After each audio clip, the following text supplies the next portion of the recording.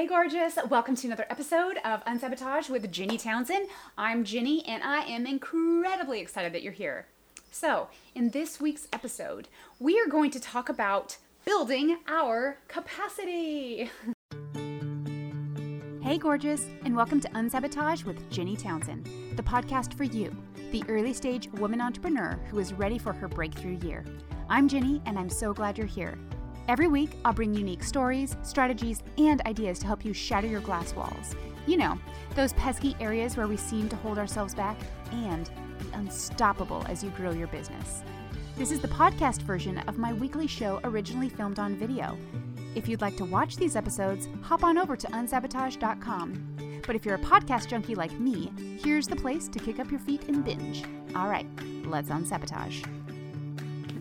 So, whether or not that term is new to you or that phrase is new to you, I thought it would be helpful to define the word capacity, right? You know that I love the definitions of words, the origins of words. I feel like it adds so much more of a dimension to what we're talking about. So let's do that now. According to Google, capacity is defined as the maximum amount that something can contain and the ability or power to do, experience, and understand something. And isn't that good? Okay, if we can build our capacity, the maximum amount that we can contain, or if we were to build our ability to, or power to do, experience, and understand something, that sounds like an incredibly powerful and useful use of our time, right? Now, what I thought was really interesting too is I love looking at the origins of words because it just means that the meaning of words is it's so rich in human history. It's been around forever.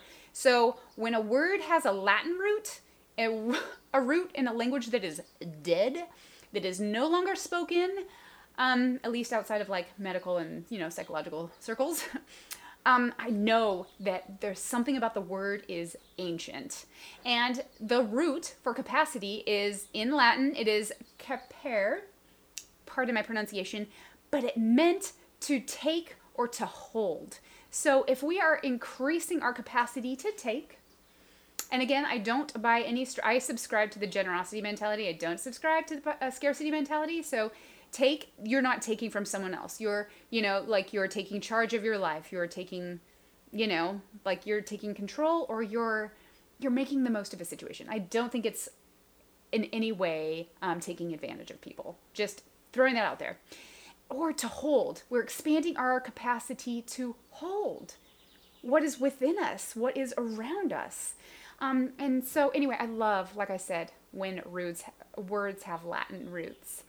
And I want to clarify that by increasing our capacity, we're increasing the capacity to work through something that may sound or seem daunting, as well as we're increasing our capacity for good as it comes into our life. So it's usually, though, capacity is earned in that time where we're working through something that we don't automatically see a solution to, like things that we've never done before, or maybe we're stepping out on a limb, or we're just trusting our gut or trusting those around us to be there when we need when we need them to. It could be reaching out to someone that, you want to maybe do a collaboration in business with, or that you've never met, but you respect. Maybe you follow them online or their podcast or whatever. That it can kind of just take you outside of your comfort zone. But just like building a muscle, that is how we build capacity. We have to do a little bit of work, but then the result is we can handle much more of the pressure and the good that comes as a result. Isn't that incredible? So this isn't going to be an entirely long episode, but I think it's so powerful, and I felt like it was so timely based on conversations that I'm having with women in various circles in my life. And so if you are working through some kind of I've never done this before, I don't know if this is the right way, or I don't know or if you're in the middle of a season that you feel like, oh my gosh, will this ever end? Or if you're just working with really struggling with an area of your life, I want you to know this is where you're building capacity. It is like a previous message, and I will link to it below on the blog post on unsabotage.com this is kind of like those headwinds when we take a look at lift, how a plane needs headwinds to take off. That's actually what it uses to climb versus tailwinds. I mean, you can't climb on a tailwind. You don't. And so, or at least off the ground, you don't.